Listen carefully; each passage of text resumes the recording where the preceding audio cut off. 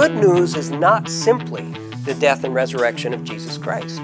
The good news is the result of his death and resurrection. That's really the good news. The result of his death and resurrection, but not only his death and resurrection, but also his life, his teachings, his enthronement at the right hand of the Father. It includes God's intention from the beginning of creation to also his provision at the end and the destruction of his creation. It includes Christ's birth as much as his death. What is the gospel message? This is Nita Erlene, and you are listening to the TRC Ministries podcast.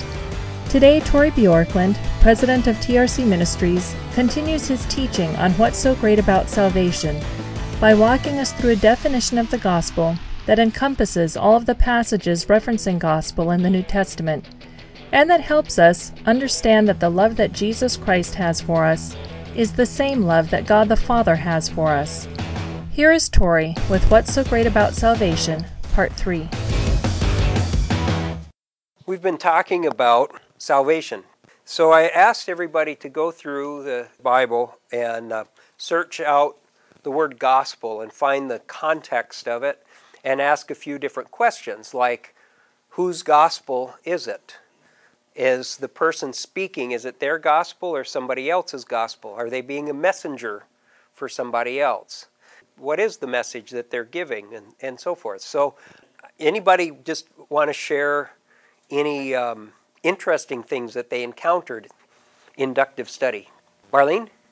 For the sake of those that might be listening to this, the gospel is greater and wider than what most people would think. Yeah.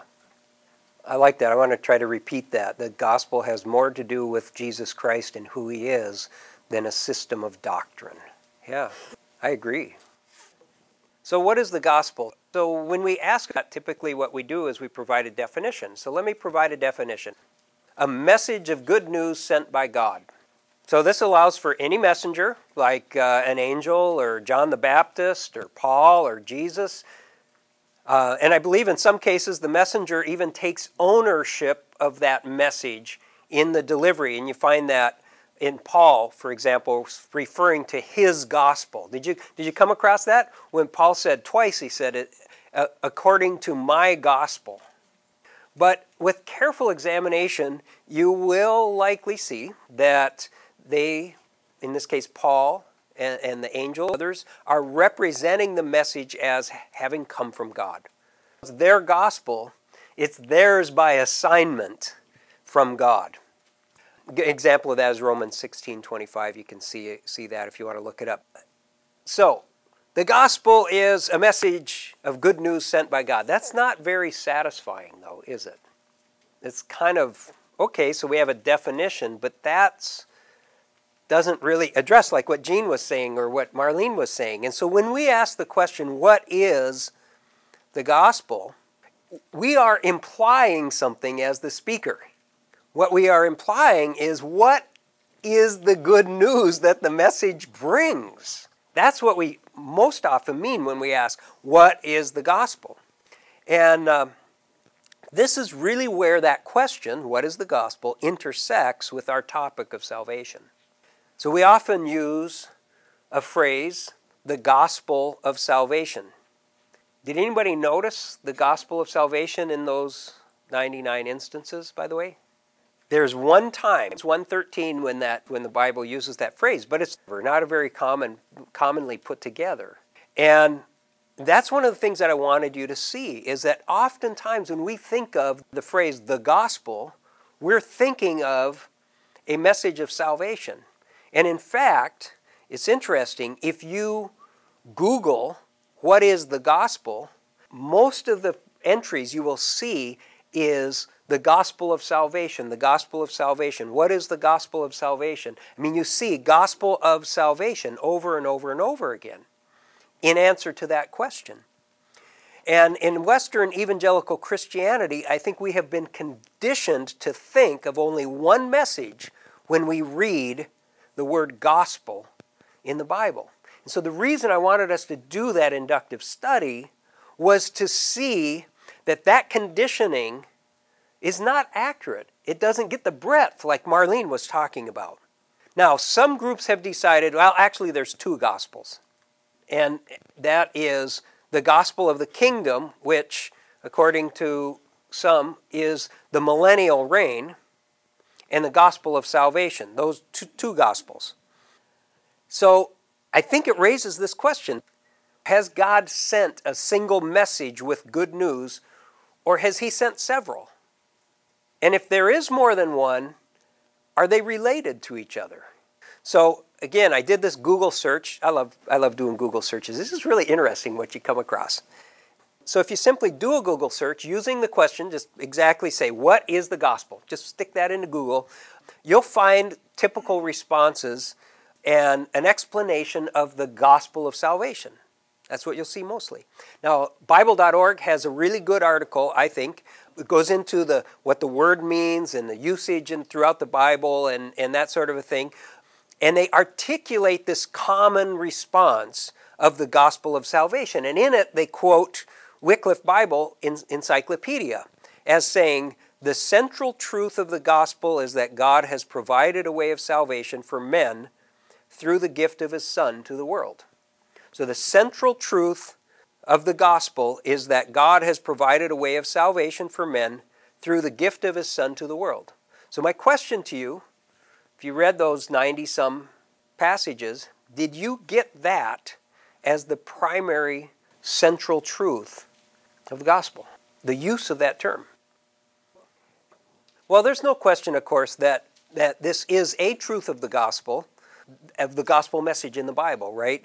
There's a great example of that in Paul's words in Corinthians. And he says, for I delivered to you as of first importance what I also received, that Christ died for our sins according to the Scriptures, that he was buried, that he was raised on the third day according to the Scriptures. That's in 1 Corinthians 15, 3 and 4. And here Paul really is referring to the gospel earlier in 1 Corinthians 15, 1. He's referring to the gospel which he preached to the church in Corinth, to the Corinthian people. He even says that this is of first importance. Did you pick up on that? He said this is of first importance. And in a sense, one could say then that Paul is making it the central truth. And so I understand why that conclusion is reached and why that is purportedly the central truth of the gospel. Yet, if we're to believe that this is the complete message of the good news coming from God, if that's the definition of gospel, then we're left with some difficult passages to explain. If you replace the phrase, the gospel, for example, in the Bible, with death, burial, and resurrection, that's what Paul just laid out there, those three things. So if you replace that with death, burial, and resurrection of Christ, you will find it difficult to make sense of some of those passages. So either that's one of the gospels, and there's many gospels, or that's not the central, overarching truth of a single gospel. So that's what we're faced with. So to make sense of some of those passages where the Bible uses the gospel, we must realize that it was used to mean something more than the truth of Christ's death and resurrection. Or else there's more than one gospel. For example, let's take a look at some of these. Matthew 4:23. We have Jesus going throughout Galilee, Marlene mentioned this, teaching in their synagogues and proclaiming the gospel of the... Now, surely his death and resurrection was not the central topic of his preaching. In fact, we are told what his central topic is. What was it? Repent, for the kingdom of God is at hand. You know, he's talking about the kingdom anyway. The kingdom is the central message of his gospel. And like I say, some people say, well, that's a different gospel than the gospel of salvation. And I hope to address that here in a bit. Again in Matthew 11:5, and twice you'll find this in Luke as well, Jesus was referencing Isaiah 61.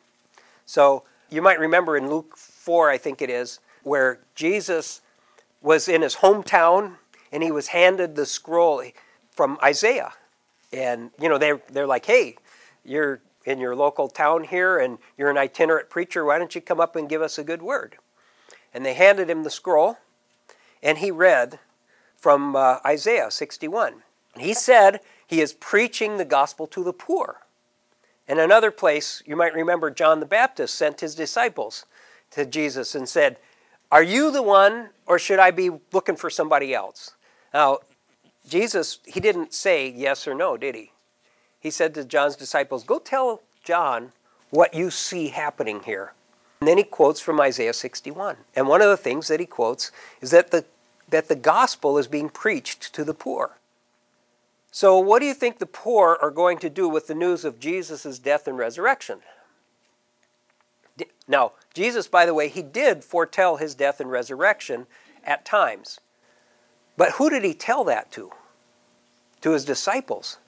When he spoke of his death and resurrection to people that weren't in that tight-knit group of his disciples, how did he do it? He did it in very obscure ways. He said, just like Jonah was in the belly of the whale for 3 days and 3 nights. You remember that? He said that. By the way, when he was teaching, the scribes and Pharisees came to him and said, what authority do you have, and what sign will you show us that you have authority to be teaching these things? And he said, what? Tear down this temple, and in 3 days I'll rebuild it. They obviously did not realize that he was talking about his death and resurrection. So when he did speak about his death and resurrection, it was always in cloaked terms to the masses. When he spoke about the kingdom, he tried to make it very clear. You remember, the kingdom is like this. The kingdom is like this. The kingdom is like this. Over and over and over again, he hammered on that idea, the kingdom. So I think that Jesus was not preaching about his death and resurrection, although he did allude to it on occasion. But he was preaching about the kingdom of God. And this was the gospel that he preached. Now, in his letter to the Galatian church, Paul tells us that the gospel was also preached to Abraham. Did you pick up on that? Did you see that one? So that's in Galatians 3:8. Now, it's clear that he was not directly referencing the death and resurrection of Christ, but instead, anybody remember what was the gospel that was preached to Abraham? From his seed, all the nations of the world will be blessed. That was a gospel. So it's clear that he wasn't directly referencing the death and resurrection of Christ, but instead the blessing of all the nations. Now, of course, what? It was the death and resurrection of Christ that made this possible. And certainly God, as we know, had this in his mind. But this isn't what he was preaching. He was preaching the blessing of God on all the nations of the world. I would assert here that insisting on Christ's death and resurrection as the entire message gospel replaces the end with the means. Let me say that again. Insisting that the death and resurrection of Christ as the primary or single message of the gospel replaces the end with the means. You can say, did you say? Go for it. I want to try to repeat that because I think that's a really good comment, Marvin, that the gospel, like any other word, is used in, can we say, different contexts? And so it was just a word, and it meant good news. And there could have been good news that Lazarus was raised from the dead, that somebody delivered to friends or family of Lazarus. And it's not necessarily a problem that it was used in different ways, unless we're told a different meaning than the way in which it was being used. And that is my main point. I think when we read this, oftentimes we are thinking the gospel at that point is meaning the death and resurrection of Jesus Christ. And yet we know that that wasn't the case of what was preached to Abraham, for example, or what Jesus was preaching as the gospel. And so when we think about that word and how it's used, and this goes back to this difficulty of communication, what I want us to realize is that there are implications in the way it's being used at that point and in that context. And if we miss those implications, we're missing the message of what is good news at that time. It could be that somebody was healed or raised from the dead or something like that. And this, to me, is the real question. What is this good news in these contexts, in these 99 contexts? And the one question that I want to ask is, rather than trying to impose a single death and resurrection of Christ because it doesn't fit, do we have multiple good newses that each one is just speaking about an instance of good news as a message from God, for example? Or is there an overarching eternal and universal good news that fits in every case of the use of that as a message of good news from God. I mean, it's a perfectly good word to use in other contexts, but interestingly, if you went through every single one of those instances where it's translated as gospel using a concordance, in every case it was referring to a message from God, from somebody else. So it's not that it wasn't used in other ways in those days. It probably was. It's just a normal word, and it wasn't a religious word necessarily, but it was sort of co-opted by the early Christians and used in that way. So interestingly, if you go through that, it was not used in just a general, like good news to Mary and Martha or something like that, at least in the translations that we have if you use our translation. But Marvin, your point is exactly what I want us to realize, is that when we're looking at these words, and we have many of them, it doesn't have to be gospel, we have many of them that we have a connotation that we add to it, an inference that we add to it that wasn't necessarily intended. And it completely skews that particular passage when we try to impose this meaning, death and resurrection of Christ, for example, onto that word. Because it's just a word. Absolutely. It's being used in a particular way. And we need, if we're going to take seriously the Bible, we need to take seriously what it's actually meaning to say at that particular instance. Let me go back to this, because I had said that this idea of saying, trying to inject that into every instance of the use of that word is because I think that we have changed the means. We've replaced the end with the means. What do I mean by that? And here's let me say this. The good news is not simply the death and resurrection of Jesus Christ. The good news is the result of his death and resurrection. That's really the good news. The result of his death and resurrection, but not only his death and resurrection, but also his life, his teachings, his enthronement at the right hand of the Father. It includes God's intention from the beginning of creation to also his provision at the end and the destruction of his creation. It includes Christ's birth as much as his death. So when we do this inductive study, when we go through the scriptures and look at how that word is being used, we learn that the word gospel was used to represent many instances of good news from God.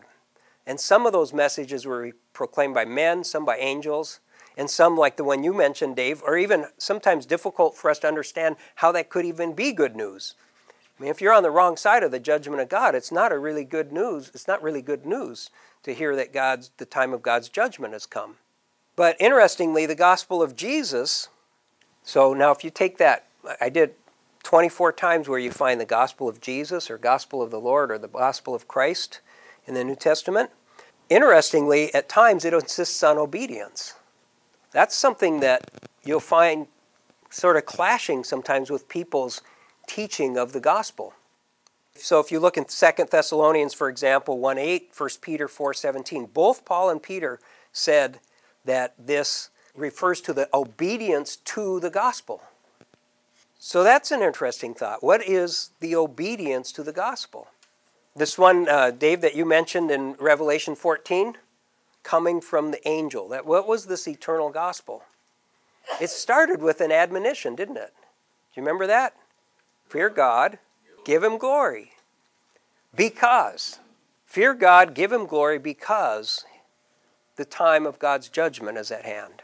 Oh, and worship him. There's the third one. I missed that one.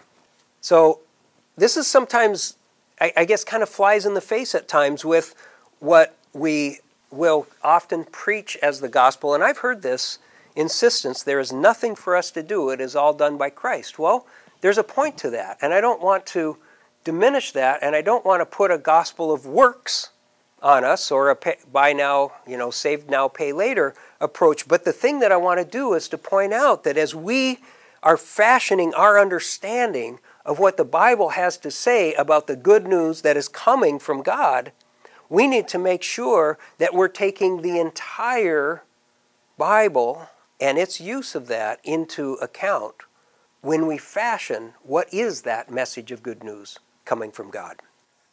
So, does the Bible have a single message, or is it multiple? That, to me, I think is really what's in front of us. And I'll just tell you flat out, I believe that the Bible does have a single gospel. It has a single gospel that unifies all of the messages that we see that are coming as good news from God. I would say probably a more accurate way of saying that is that all the good news coming from God has a single theme. So there are specific instances where there's an aspect of good news. I think you mentioned that, Dave, was that there were different aspects of the same good news. So I think there's a main message, or what you might say a main theme. It might have several subheadings, but they can be contained in the same theme. So it contains several instances, the Bible does, of specific messages of good news, each of which contain the same. So what is this theme? I think if we were to try to unify all of these messages, I think that the multitude of angels that appeared to the shepherds outside of Bethlehem summed it up pretty well. Do you remember what they said? This is when they broke out into song, and multitudes of angels. What did they say? Luke 2:13 and 14. Suddenly a great company of the heavenly host appeared with the angel, praising God and saying, Glory to God in the highest heaven, and on earth peace to those on whom his favor rests. So God, the glorious, has goodwill toward men. This, to me, is the overarching message of every one of the instances of good news that comes toward men. It's been proclaimed in many ways by many people, and most importantly by Jesus himself. And this is where I think, you remember Hebrews 1, it starts off, in the past God spoke many different ways. Remember that? Through the prophets, etc. But now he has spoken through Jesus Christ. When Jesus taught, the kingdom of God was within reach, was available to the poor and the persecuted, I believe he was proclaiming the same gospel that Paul preached to the Gentiles. And I reject the notion that Jesus did not preach the gospel of salvation. I believe that Jesus preached the gospel of salvation. Jesus did preach the gospel of salvation. The message of the gospel of salvation was preached by Jesus Christ. The words that he used were what? The kingdom of God is available to you. It's right here within your grasp. Now we know, and he tried to explain to his disciples before it happened, the means by which God would make the kingdom of God available to man, to the poor and the persecuted. But nonetheless, what Jesus was preaching was the gospel of salvation. It's not the means that makes it the good news. It's the availability of entering into the kingdom, the rule and reign of the glorious God who has goodwill towards you. And understanding the message of this gospel, I think, is very important. And the focus of it and the intent of it, I think, is very important. And why? I'll go back to what I started with early on, that quote from Dallas Willard. What we do or do not understand in any area of our life determines what we can or cannot believe. You cannot believe a blur or a blank. And if we're to have faith in the gospel message, we must be very clear about what that message is. And I think this is the crux of the issue that I want to raise regarding the gospel. Now, Paul tells us that Abraham believed God and it was credited to him as righteousness. So that's Romans 4:3. We've already seen that Paul said that the gospel was preached to Abraham, right? In Galatians 3:8. What was it that was preached to Abraham? And we pointed out, Paul said the specific good news that was that all the nations would be blessed through the seed of Abraham. Okay? Abraham believed God, what? Regarding what? Do you remember that? Where it actually says in Genesis 22:18 that Abraham believed God and it was accounted to him as righteousness? What did he believe about? that he would have a son, that he would have an heir by his own body. Okay? So Abraham was told by God that he would have an heir, somebody who would inherit everything from his household and who would inherit his promise.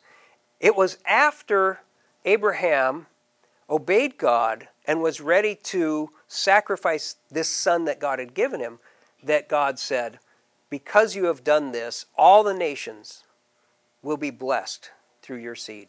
And this combination here shows us, and also the commentary from the writer of Hebrews, was that Abraham was willing to believe the one thing that God told him explicitly, that he would have an heir that would be his inheritance and that would carry that blessing of Abraham and this promise to all the nations in the world, that his descendants would be like the stars of the sky and the sands of the seashore, right? This is what Abraham believed. So at the point when he was asked to sacrifice Isaac, what do you think he had to be thinking? Well, the writer of Hebrews tells us what he had to be thinking was, well, I'm not quite sure how this is going to fit in, but even if God has to raise him from the dead, he's going to be faithful to his word. You see, what Abraham believed was that God was trustworthy, could be counted upon to carry out what he said. The information that we have today exceeds the information that Abraham had. Abraham didn't know about the death and resurrection of Jesus Christ at the time that he was faced with this test of faith.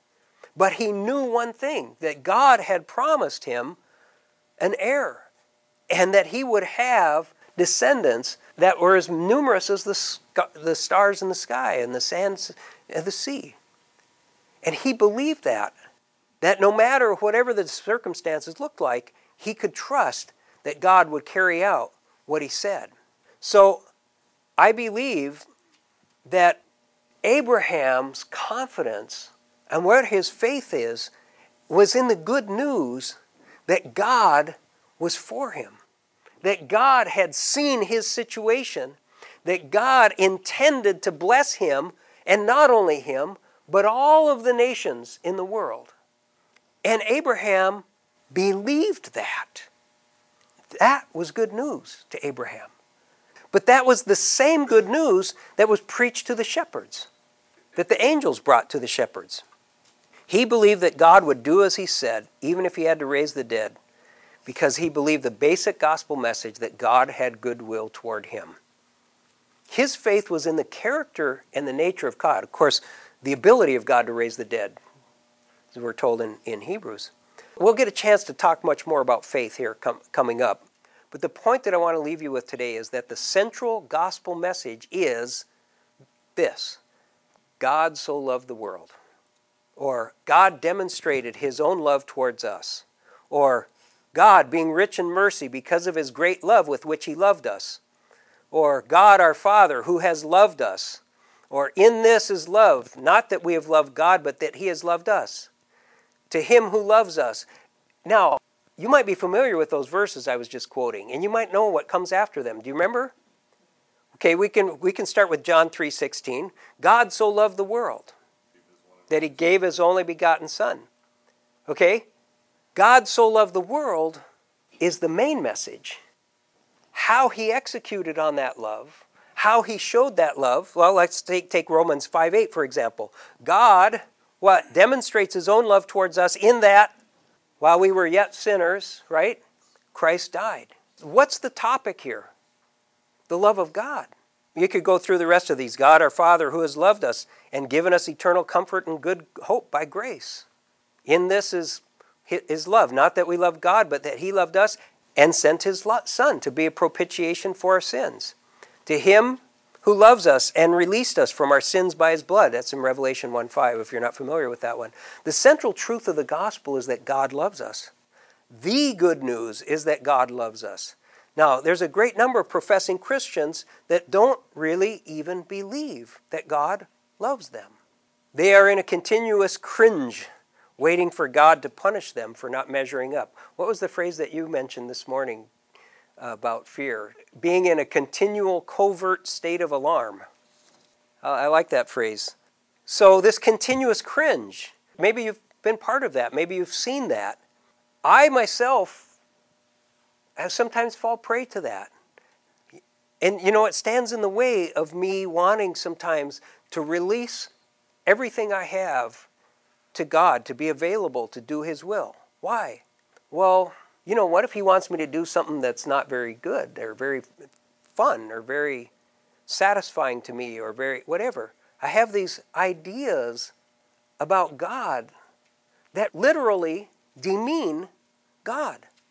And I think that it doesn't help when the common evangelical gospel depicts Christ as absorbing the wrath of God directed at us. One of the articles I came across in searching what is the gospel, a man by the name Dr. Jack Arnold said this succinctly: God took out His wrath on Christ instead of on sinners. I remember seeing a little tract when I was in grade school. You might remember one like this where, when God looks down, He doesn't see you, He sees Jesus, and there was a little umbrella with a picture of Jesus on the top of it, and God looking down at this little kid holding the umbrella. But in there was the idea before that was that Jesus was protecting this child from the hand of God. But you see, if our concept of the gospel of salvation will ascribe a different bent towards us to God the Father than what Jesus the Son had, then we've missed the point of the Scriptures that says that Jesus was the exact representation of God the Father. Remember, Philip said, "Show us the Father." What did He say? I've been with you this long and you haven't figured out, when you see me, you see the Father. Now, there is a point to the judgment of God. And I want to be clear here that the adversaries of God should have a terrifying expectation of judgment, as it says in Hebrews. But it won't be for lack of love on God's part. And the sinner who falls into the hands of God will find him as David did. Do you remember that?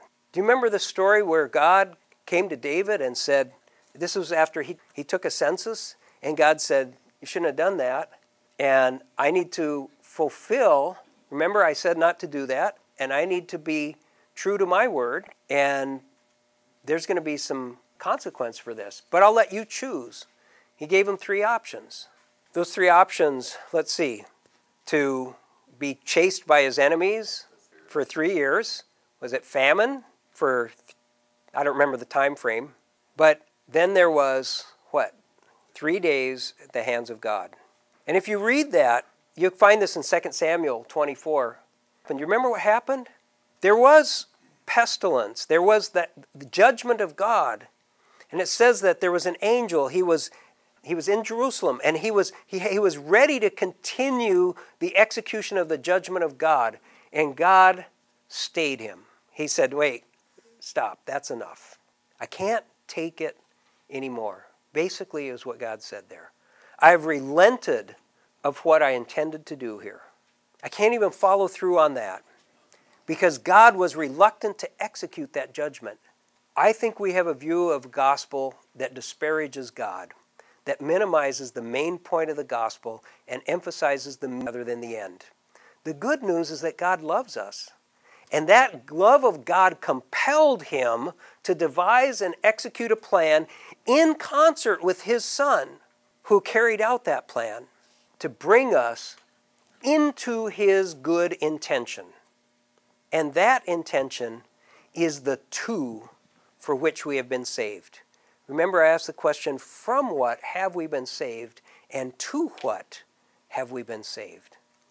And it is God's good intention that defines the to for which we have been saved.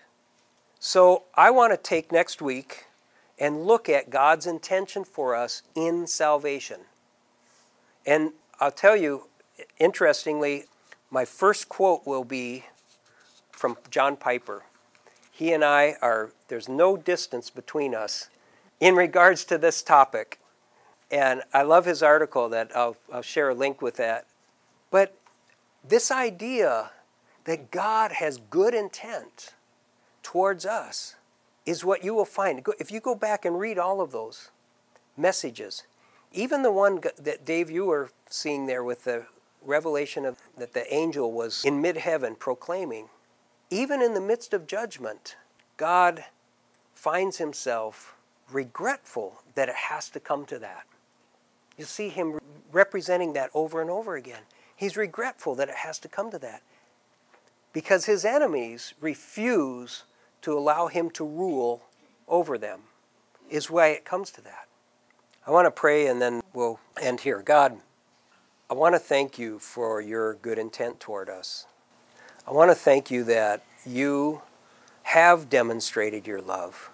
And it is an amazing thing.